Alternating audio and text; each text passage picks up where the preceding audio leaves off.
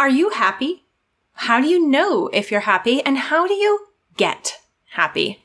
Hi, I'm Misty Winkler, and you are listening to Simply Convivial.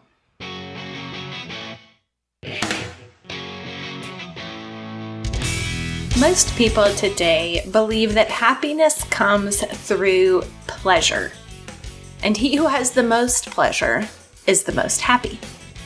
But bodily pleasure, even mental pleasure, is not soul satisfying and therefore does not actually bring happiness at all. Happiness is a state of contented flourishing. And flourishing comes when we are fulfilling the purpose that we were created for. So let's talk today about happiness and how to truly notice it and have it. Let's dig in.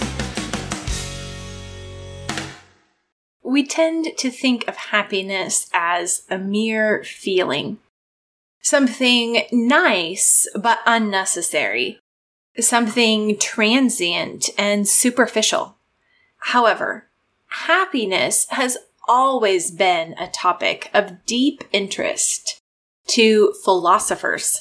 And there is a long Christian tradition of both identifying what happiness truly is and also noticing how important it is. Aristotle, Augustine, Aquinas, Pascal, C.S. Lewis all agree that what people are searching for when they pursue happiness is virtue. And that all thoughtful people are looking for happiness and can only find it in virtue. The search for happiness is not a sinful search, but a proper one.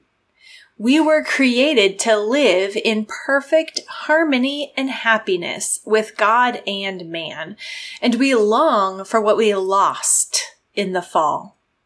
Thus, only God truly satisfies the search for happiness, a search that we should all make because it does lead us to God. David Nagel, in his book Reordered Love, Reordered Lives, says that happiness is the condition of a genuine human fulfillment and flourishing, rooted in a relationship with God, whose mercy and grace demonstrated in Jesus Christ reorders our loves and lives in righteousness and virtuous ways so that we are able to enjoy, indeed to relish, all aspects of life and creation appropriately in Him. We were made to flourish, to be happy in God. And as John Piper likes to point out, happiness is part of obedience.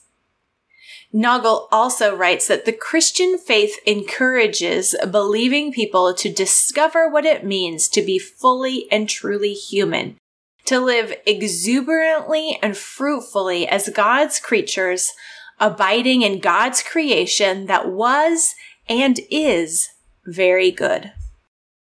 It's not simply that happiness is required of us, but instead a grateful heart delights to obey. Happiness is a fruit of obedience. Nagel, in contrasting Edenic and hedonistic versions of happiness, points out 6 ingredients of God's original blessing of a happy life in Eden before the fall. Before the fall, there was obedience, fulfilling work, companionship, free enjoyment of food, rest and play, and beautiful surroundings. These 6 conditions, these 6 provisions composed human life before the fall.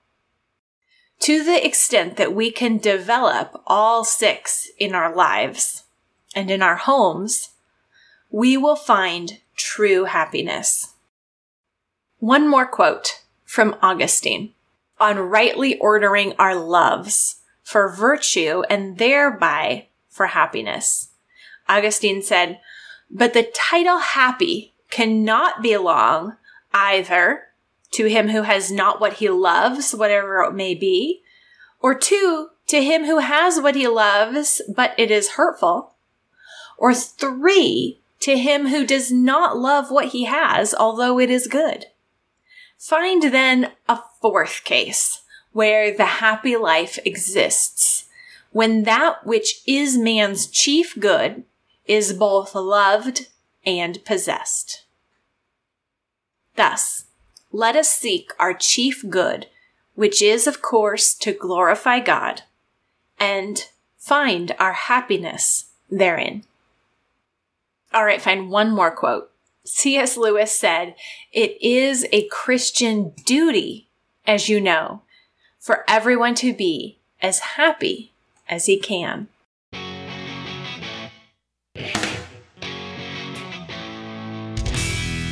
Could you use a dose of happiness, of a happier heart, a more cheerful attitude with real everyday life?